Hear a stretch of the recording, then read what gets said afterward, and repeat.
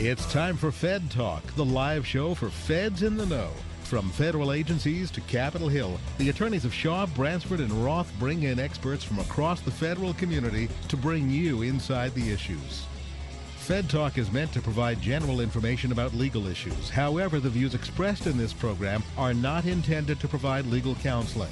Listeners are cautioned not to rely upon any statements made in resolving legal issues they may face, but instead to consult with their own attorney about specific situations. Attorneys are not engaged in providing legal services while appearing on the program and are not responsible in any manner for the consequences that may stem directly or indirectly from reliance on any statement made during this program.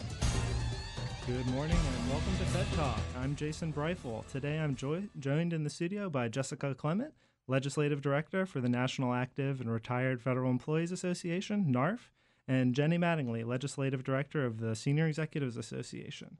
This morning we'll be talking about current trending topics that might affect federal employees and the federal workforce. And I'd like to remind our listeners that Fed Talk is brought to you by Long-Term Care Partners as the new sponsor for 2015. Long-Term Care administers the Office of Personnel Management-sponsored Federal Long-Term Care Insurance Program.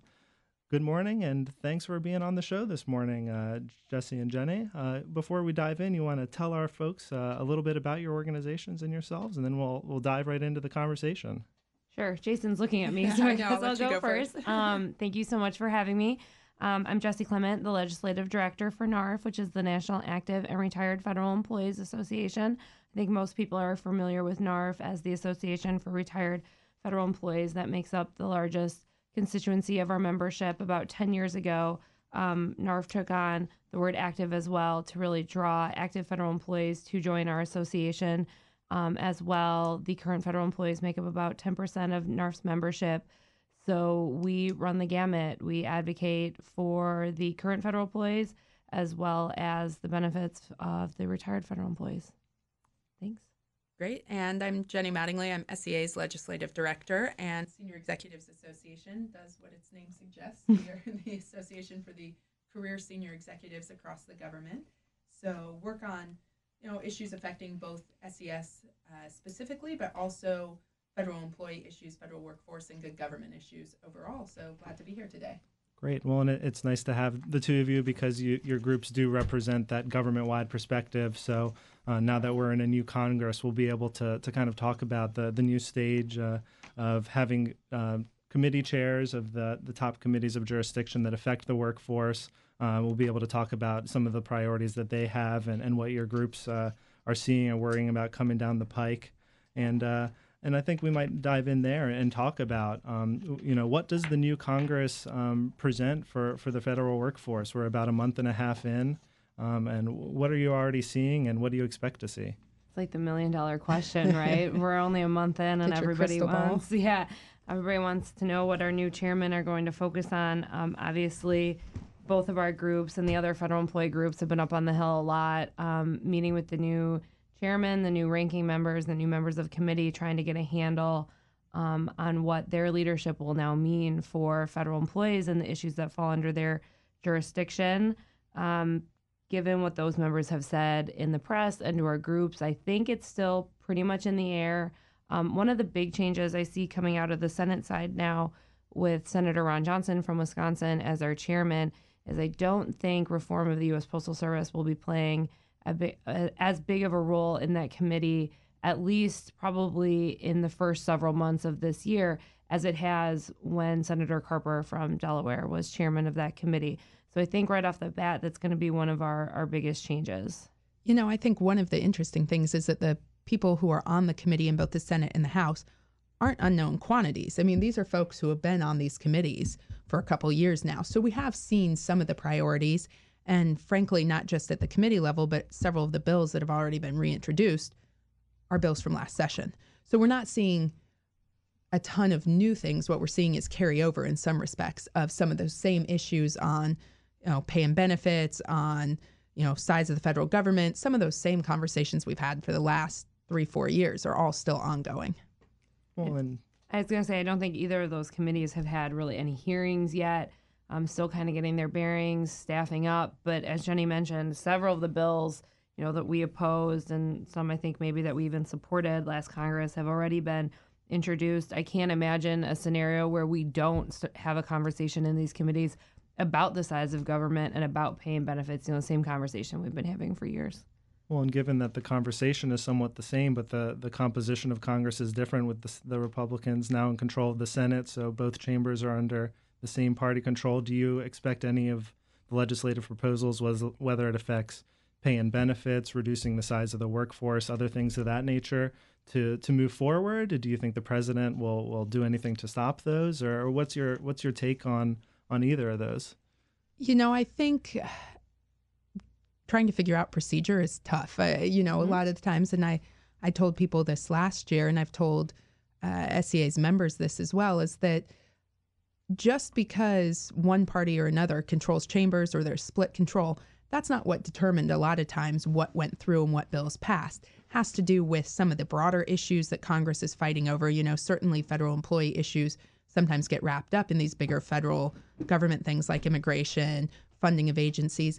But a lot of times it was procedural hurdles in the Senate or other places that stopped legislation. It wasn't political will necessarily, or it wasn't because they weren't supported by a bipartisan majority of folks. And so I think in that sense, we could still see things that everybody assumes would sail through because one party's in control of both chambers, maybe get stopped because of some of these bigger issues and other political hurdles.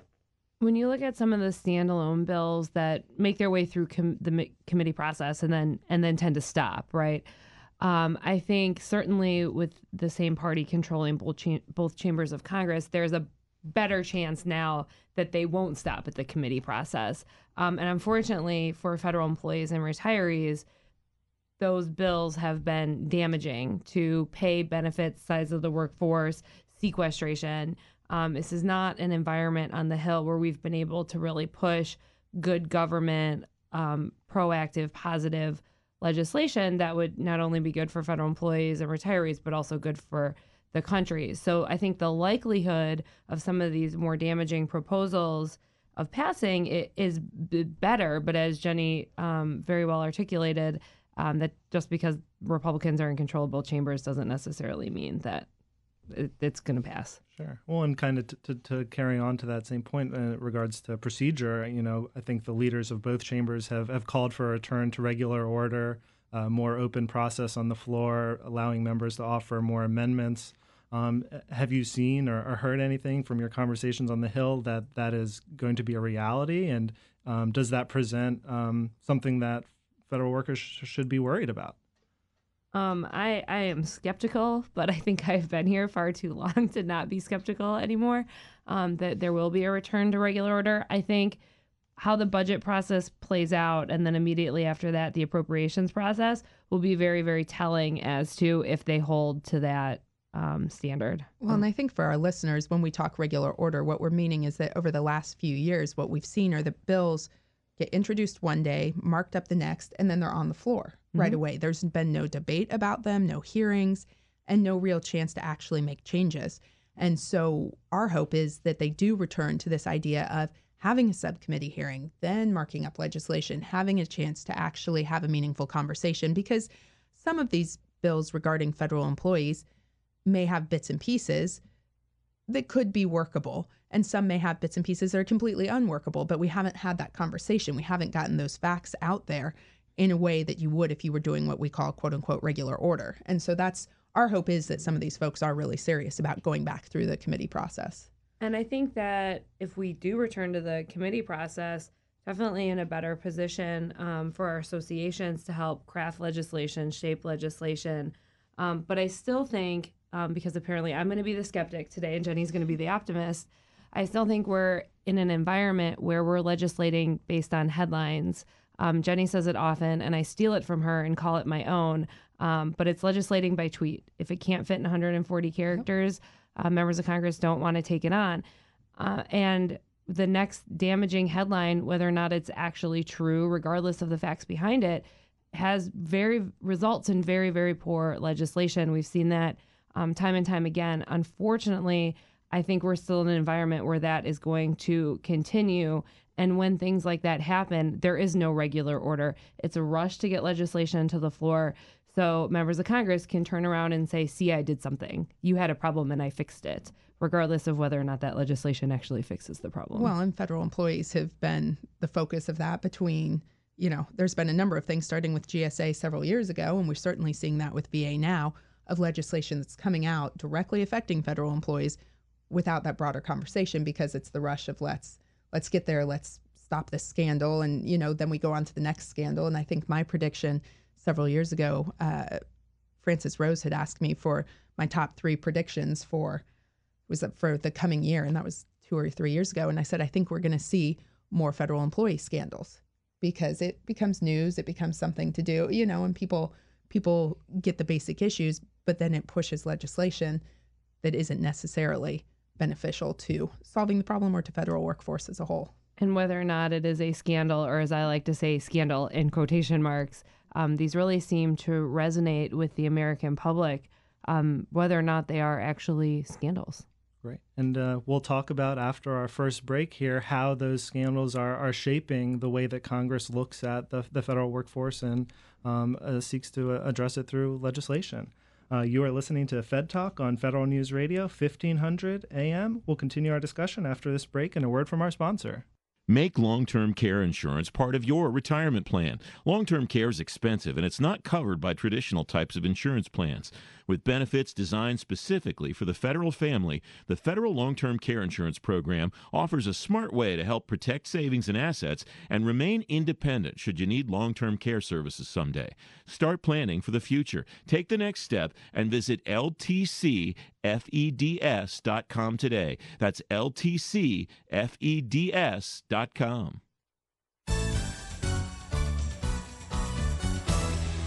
Welcome back to Fed Talk on Federal News Radio, 1500 AM. Today we're featuring a roundtable discussion on federal legislation and what Congress is doing that may affect the workforce. Before the break, we were talking about how some of the scandals of recent years have been shaping how Congress views the workforce and the government writ large. And without getting into the details of any of those, I think our listeners are well aware of what those issues are. How are those issues framing how Congress is viewing these issues and approaching both the government and the workforce at large? It's interesting because even before some of these scandals, and I'm doing air quotes just like Jesse was earlier, because we've never really gotten to the bottom or determined culpability or whether there was a scandal. What we saw were issues of questioning the size of the workforce. There were a lot of proposals 4 or 5 years ago about attrition. Mm-hmm. There were these questions about pay and benefit. Are federal employees overpaid? And then when some of these quote unquote scandals came through, they just gave fuel to that fire of what people perceived to be this overpaid workforce who wasn't doing what they were supposed to be doing, and that sort of government run amok. And so I think what they've done is really just given people who had that perception already the drive to go ahead and legislate off of this. What hasn't really occurred is the question of, and I think SEA through Government Managers Coalition and some others, I remember when we would write letters up to the Hill on attrition programs and other things, we'd say, you've got to look at what you want government to do, what you want programs to do, and then you've got to fund it, you've got to staff it, you've got to make sure people are trained, all these things you have to do to make government run effectively. And instead, what we see from these scandals is it's almost breaking apart pieces. And I'm afraid that some of this legislation and the perception of the federal workforce is going to be this self-fulfilling prophecy. Government's broken, and then it becomes broken, and then it's this cycle. And so that's the framework we find ourselves in with scandals. And the VA one is case in point of now we're fighting legislation up there or working on legislation that has to do with, should people get performance awards? Should they get pensions in certain areas?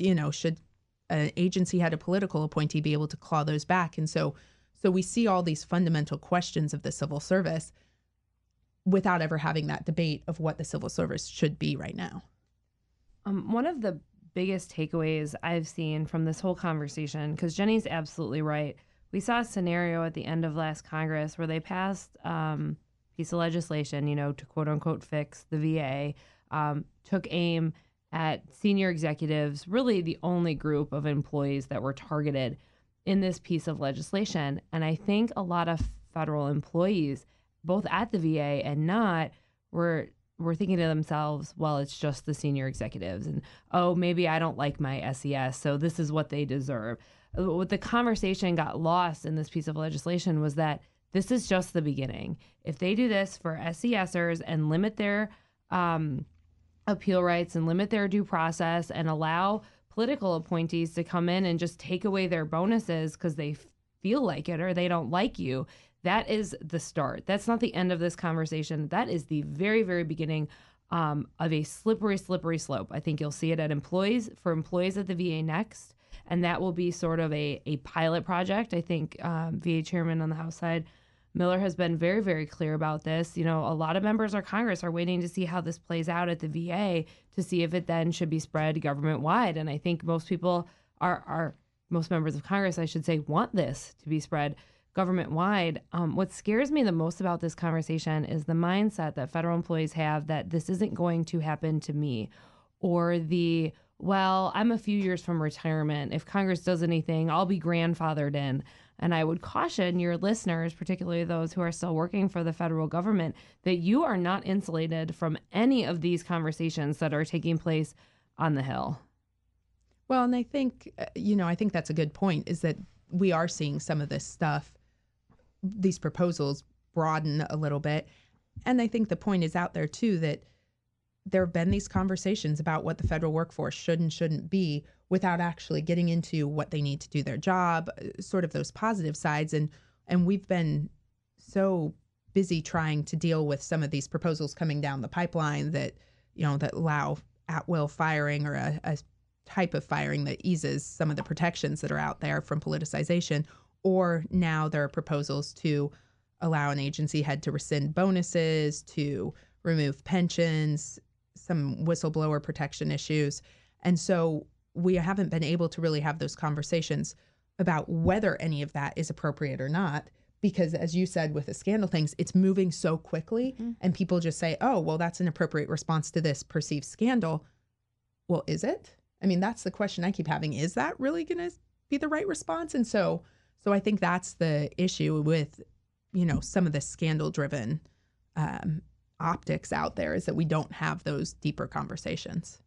And are your organizations gaining any traction in convincing Congress or to pump the brakes and to think about the broader effects of their actions and some of these proposals on how it will affect the workforce? And kind of a follow-on is, even if some of our listeners aren't members of your particular organizations or any other organizations, what can they do themselves? I think if you look at everything that Congress has done or wanted to do or tried to do over the last 4 years, this really started towards the end of 2010. So if you look at the proposals that have been on the table over the course of the last 4 years, sequestration, obviously, incredibly unfortunate. Federal employees lost $1 billion in take-home pay in 2013 as a result of the sequestration-related furloughs. It's not a 10-year budget figure. It's just 2013. $1 billion lost in take-home pay, which is incredibly unfortunate and should have never happened, especially since everyone seems to agree that sequestration is bad. But when you look at everything else that's been on the table, increase in retirement contributions, further pay freezes, eliminating FERS altogether, I think our groups and the other federal employee organizations have been incredibly effective in stopping these attacks to federal employees. And I say that because none of these things have happened. So I think in that respect, yes, we've been effective. As it relates to the conversation taking place of the impact these particular proposals will have on the VA and the other agencies, I think, one, only time will tell. But two, I believe there is a lack of will in Congress, both among the members and their staff, to have a conversation about what government should do and staffing it accordingly. They want to go home and they want to tell their constituents, I cut funding at this agency. And they're going to pick the agency that people in that state tend to dislike. EPA and IRS, I think, are some of the two biggest targets. I cut funding at EPA without saying, well, is the water I drink going to be clean? Who's going to monitor that? Right. USDA, food service, food safety, you want your food inspected. But you look at what happened with sequestration, and all of a sudden flights had to be canceled. Congress acted pretty quickly to make sure that didn't happen. And same thing at USDA to make sure that the meat got inspected so you weren't eating meat tainted with E. coli. But at the other agencies, it was very difficult to try to talk to Congress about the effects of sequestration from some of the lesser publicly known agencies and what the impact on services would mean for the taxpayers. Well, and I think the piece of that is who's providing these services, and that's where we get to the federal workforce side. But, some of these bills are fundamentally changing, and proposals for the last 2 years are fundamentally changing how the civil service is set up. And as everybody knows, the civil service has been here since, 50, 60 years. We're looking at a system, more than that really, that's, a system that's been in place for half a century. And so there have been calls out there off and on to change that system. Now, some of these proposals that are out there about whether somebody should be able to be fired more easily, have due process, questions about how they're paid, how their pensions are, those are fundamental questions in how you actually set up a structure for your federal workforce. But we're not having that broad conversation. If you start doing them as one-off pieces, which some of these things are doing, like last year, the VA House and Senate Veterans Affairs Committee, and that ultimately signed by the president, passed a proposal that allows senior executives to be, it's a truncated due process firing mechanism. And so SEA was opposed originally. They wanted just sort of an at-will firing. It's got some truncated process in there now. But the question was never asked, and we never really got into a broad discussion. Why do we have these protections, and are all of these bills going to weaken the workforce, or are they actually going to make it a workforce of the 21st century? I question whether it's actually going to do anything positive, but especially absent a broad conversation. And when you take that piecemeal approach, this happened at the VA for senior executives. And like Jenny says, they're going to do it one piece here and one piece there. At the end of this, 5 years from now, 10 years from now, you will have completely dismantled the civil service without even realizing it. And all of a sudden, something bad is going to happen. Something really, really bad will happen. And the leaders of the House and Senate budget committees and appropriations committees are not going to take the blame for cutting funding by 97% as they did in one area at the IRS. It's going to be the federal employees' fault. I mean, the writing's on the wall, the potential incredibly damaging things that could happen if this approach continues across government. Right. And I think that's where one of our biggest things has been, while we're trying to say, put the brakes on, because I think, Jason, that's what you asked, are we able to put the brakes on? Sure. I think we've done a good job of getting up there and educating folks. I mean, you're also dealing in a very sensitive areas here with some of these scandals, but putting the brakes on is one thing, but also trying to find the room while you're saying, wait. You're also trying to say, hey, by the way, these highlight things like the need for training, the 97% that Jesse just referred to was, I believe, in the IRS's training budget. Absolutely. You're not training employees. And so how do they know how to do their job correctly?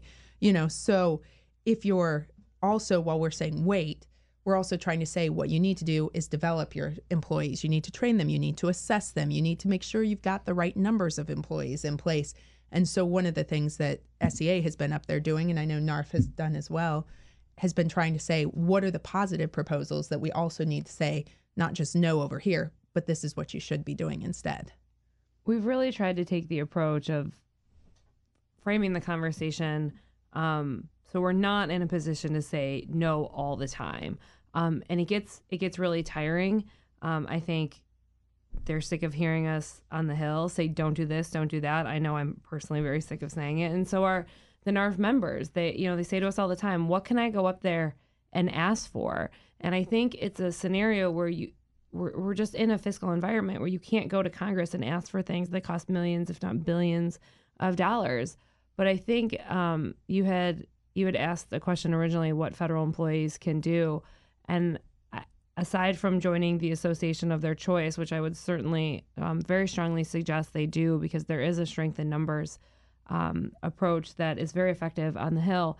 But aside from that, it's telling their story.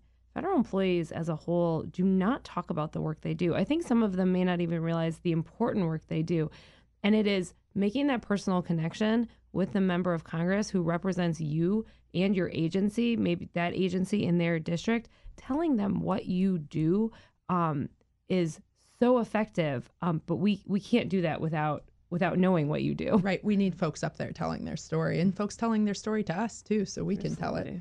Great. Well, I think hopefully we can talk a little bit more about that after our next break, after being a bit thoroughly depressed by the landscape that you both laid out for us. But it does sound like there are some attempts for both your organizations and opportunities for maybe our listeners who are in the government to make themselves heard and listened to. And we'll talk about that a little bit more about our next break.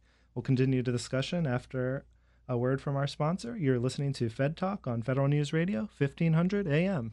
Make long-term care insurance part of your retirement plan. Long-term care is expensive, and it's not covered by traditional types of insurance plans.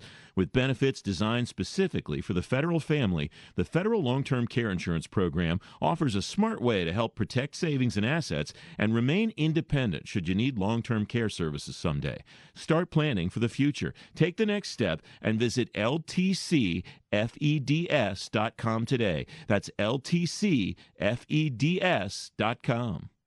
If you're a federal law enforcement officer, then you know to do your job, you tap inside sources.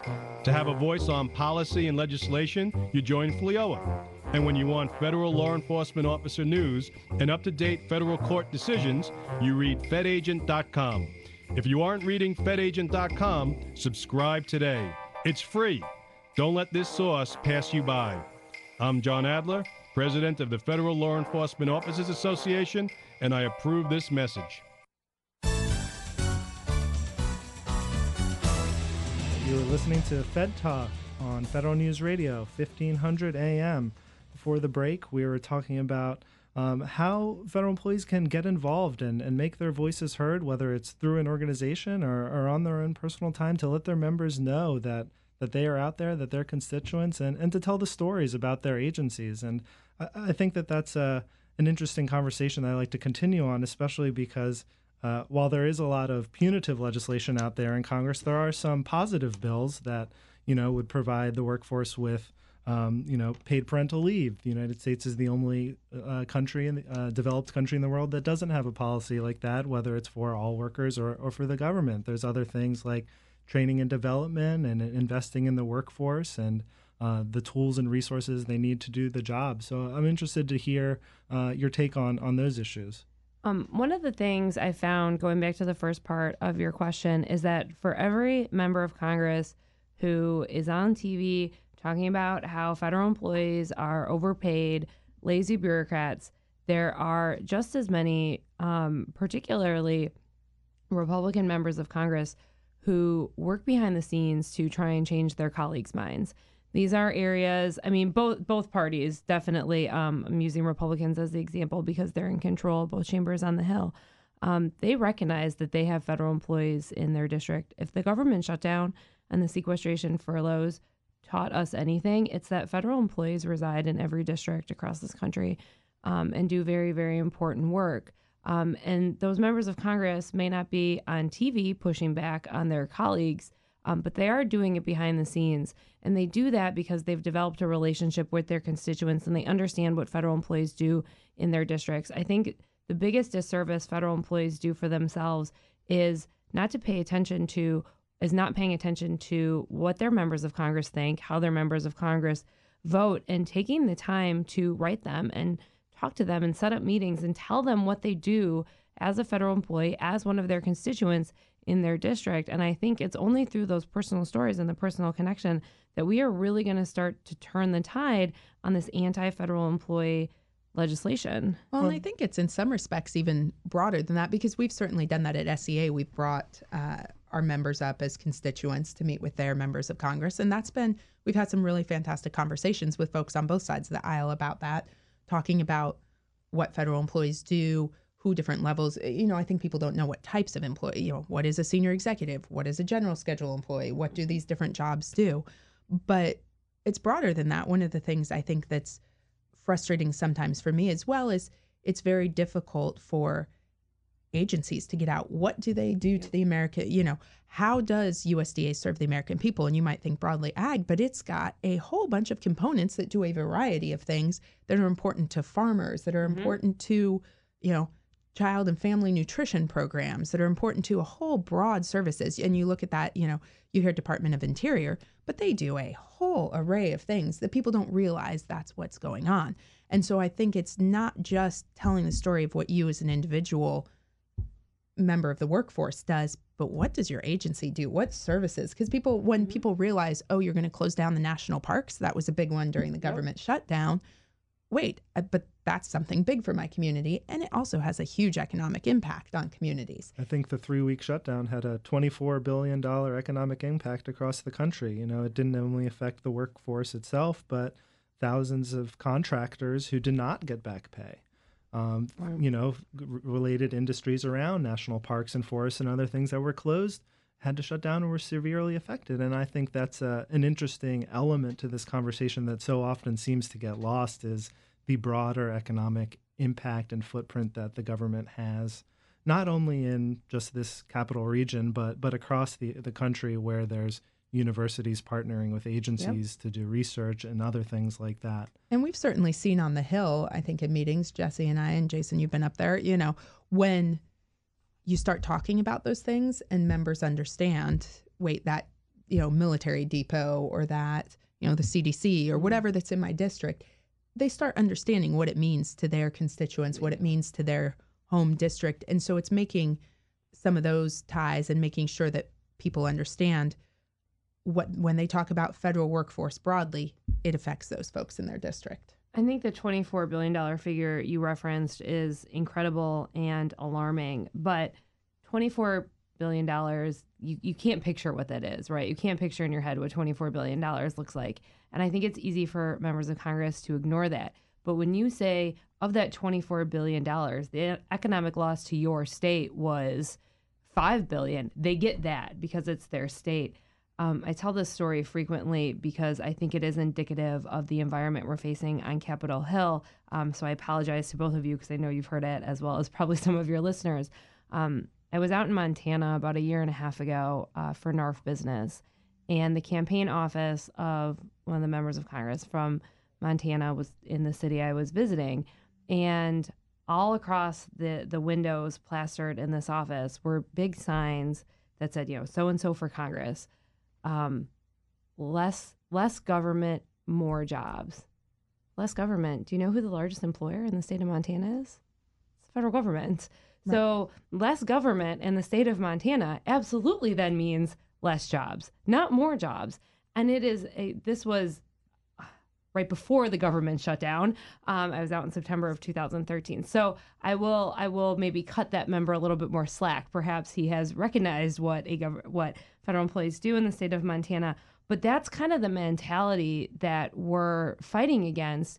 And to push back, it's driving it home. It's driving it home what it means for your state when federal employees don't go to work, when they're not spending money at the restaurants on that military base where they support the military members because they're not at work that day.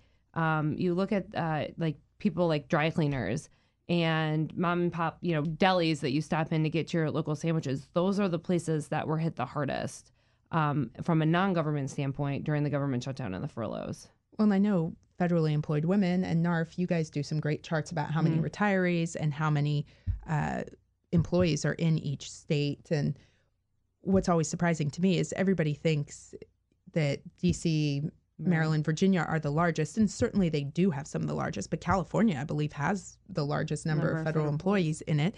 Texas is right up there with a bunch. Yep. There's states like Oklahoma has a ton of federal employees in it, Alabama, Georgia, a lot of these places that have huge aerospace and defense industries there have huge numbers of federal employees. You get Washington has a bunch, New York, so they're really all over the place. And that's where it helps, again, when federal employees go in and are through their associations or through whatever organization they've joined, go in and tell those stories and bring it home, because people forget that it's 80% of the federal workforce, maybe 85, is not here in this area. And they're doing things that are really important to people out in those states. Jenny brings up an excellent point. I happen to have the chart in front of me because I carry it with me at all times as to how many federal employees in each state. There are more federal employees in the state of California than any other state in this country. It's not terribly surprising given the sheer size of California and its population. However, Texas has about as many federal employees as both Maryland and Virginia do. And I'm just talking the current federal employees, not the retirees, but when you include the Postal Service, how many members of Congress from Texas do you hear talking about the work federal employees do in their state when they have the fourth largest, even California, although I think it's a little bit more Fed friendly. And after that is Florida, then Georgia. How many members of Congress from those states you hear talking about the work the federal employees do in those states? I know a lot of people in this region stayed home from work on Tuesday. Not to say you weren't working. I'm sure much like us, you were teleworking and doing whatever you could from home. I don't know about you guys, but I got my mail on Tuesday. The government was shut down, and I still got my mail. Yep. I think a lot of people forget that, like, those postal employees still went to work in those treacherous positions, in those treacherous conditions. Yes, they have their neither rain nor sleet nor snow. No. I still got my mail. So, a lot of people don't equate that with being, the federal government, but it is. Well, and just to add an additional data point on top of that, I think since 2004, 94% of all new hires in the federal government have gone to DOD, DHS, and the VA. So, given that, plus some of the states that you listed that have some of the high employment figures for federal employees, it really is hard to understand how some of the members of Congress from those states do not understand that the very folks that are now working for the government, especially recent folks who have come on board, especially now that we have 30% of all new hires in the government are veterans themselves. Yeah. There seems to be a disconnect between where new hires for the government are going to work, who they are, and it seems that once they put on that badge or that lanyard that says they're a Fed around their neck, that they've suddenly become, in some areas, it seems like a second-class citizen. Public enemy number one. I love data points. Yeah. So I want to build on yours because I think it's statistics that resonate on the Hill. About 25% of postal employees currently are veterans. That's huge. As Jason mentioned, 30% of federal workers are also veterans. 56% of new hires at the Department of Defense in 2013 were veterans. 56%. That's more than half.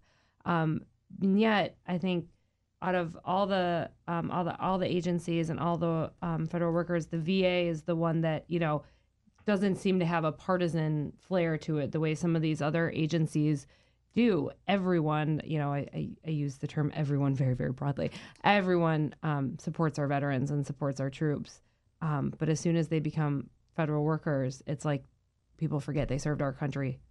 Well, and I think that's been one of the biggest challenges is getting up there and cutting through the noise and bringing these. I know we've done fact sheets at SEA. I know NARF has, all these other groups have as well, trying to get up there and bringing those numbers home. But again, as Jesse said earlier, absent the actual personal stories, it's just a set of numbers on a page. So we do a lot of work trying to educate, but we also try to back it up with the personal stories about who these individuals are, what they do, and have had some success with that, but certainly still trying to build on all of that as well. Well, and it's tough, as you mentioned earlier, legislating by tweet or 140 characters.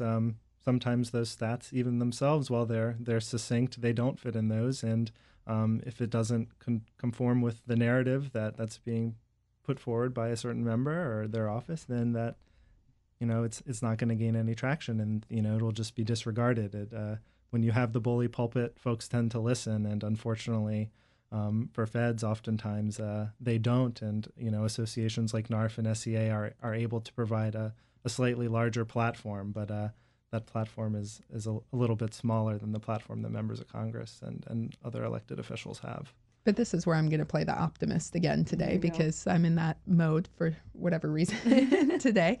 I do think, though, and I keep hoping that where this conversation is out there about cutting the government, about services, things like that, if we can flip it on its head, because there are some, again, I go back to some of these are appropriate conversations if done correctly. Absolutely. We're not saying there shouldn't be changes, because we should always be having the conversation. Do some of these rules and regulations need to change? Do some of the programs have our priorities changed in agencies and what we want their mission to be? So if we can change it to a positive conversation that's really about how do we create this, workforce or this government of the 21st century, that's what I keep also trying to be up there doing, is saying, wait, but what if we have this conversation? And if it can lead to something that's positive, maybe, although we were doing the negative conversation earlier about, depressing, as Jason said, about what's going on, the hope is that we can also use it to our advantage to try to get those conversations going in the right direction. I think Jenny's absolutely right. And you had previously mentioned the general schedule. That system is well over 50 years old at this point in time. We absolutely should have a conversation about whether or not this is attracting today's job seekers. And quite frankly, I don't think it does. When 7% of current federal employment is under the age of 37, that to me says that we have a system that needs changing. And I know that's one area where NARF, SEA, and a lot of the management groups agree we should be having a conversation of civil service reform and what we want the government to do. That should be an ongoing conversation, as Jenny said, constantly. But that conversation is getting lost in these smaller issues. Well, that's great. Well, I think we're about to take our last break. After we have a word from our sponsor, you're listening to Fed Talk on Federal News Radio, 1500 AM. Make long-term care insurance part of your retirement plan. Long-term care is expensive, and it's not covered by traditional types of insurance plans.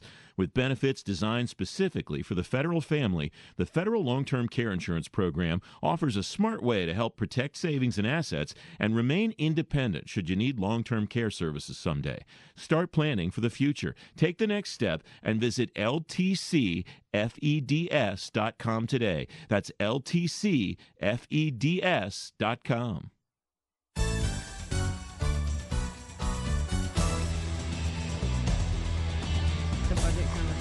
Welcome back to Fed Talk on Federal News Radio, 1500 AM. We're entering the last segment of our show. We've been talking broadly about things that might affect the workforce and legislation coming down the pike, but there are some big deadlines coming up, and some of those could have implications for the workforce. Next week, Congress has to figure out how to fund the Department of Homeland Security. We also have a debt ceiling. Folks are really worried about that, and the return of sequestration coming in the end of the fiscal year. So I'm just interested to hear your thoughts. Let's first start with DHS. Is Congress going to figure out how to fund the third largest department with 340,000 employees? Well, that's a $1 million question. Yeah. And if I knew that, I should be I'd be elsewhere. Right, putting down some thoughts on that. But, I think it's interesting because this time we're not talking government shutdown broadly, but the shutdown of one agency. And, a lot of those employees will still be working, even though they wouldn't be getting paid if it shut down. 85% of them, in fact, would still be working if they don't fund this department. So where's the crisis? What?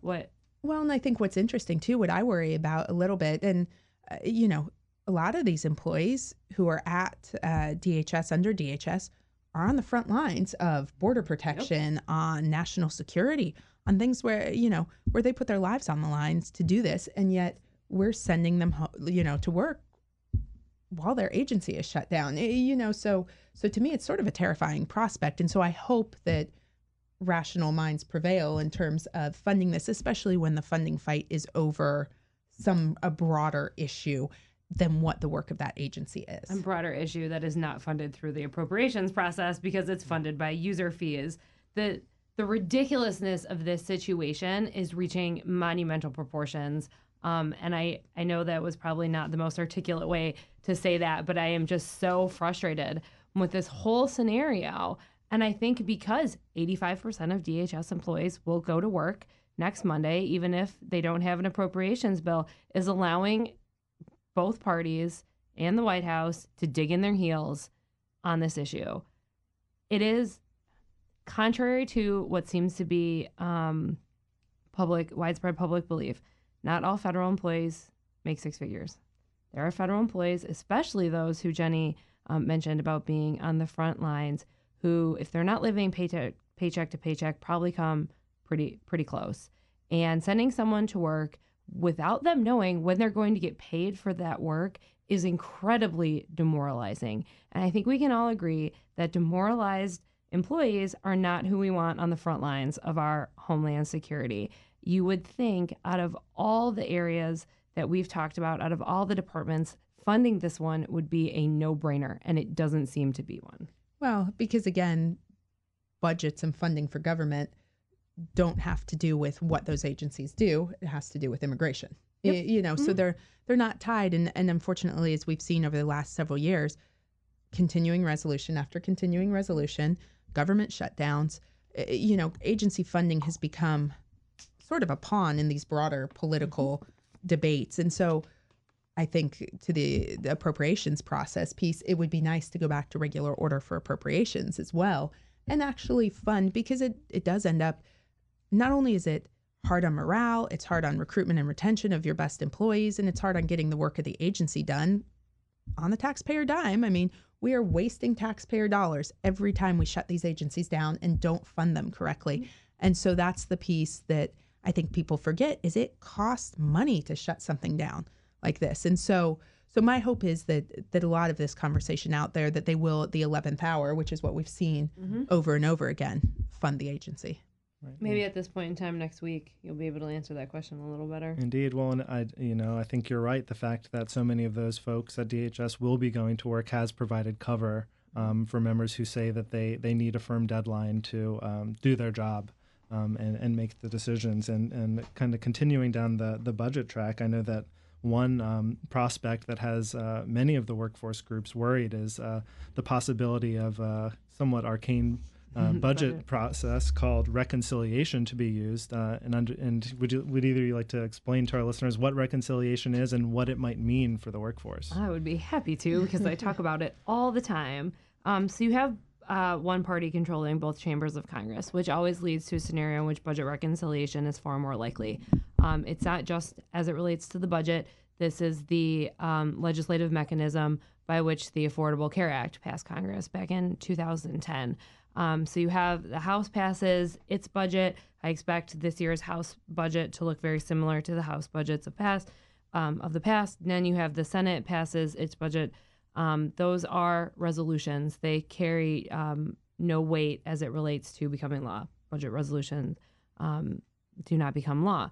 However, you can have a scenario in which you have budget reconciliation.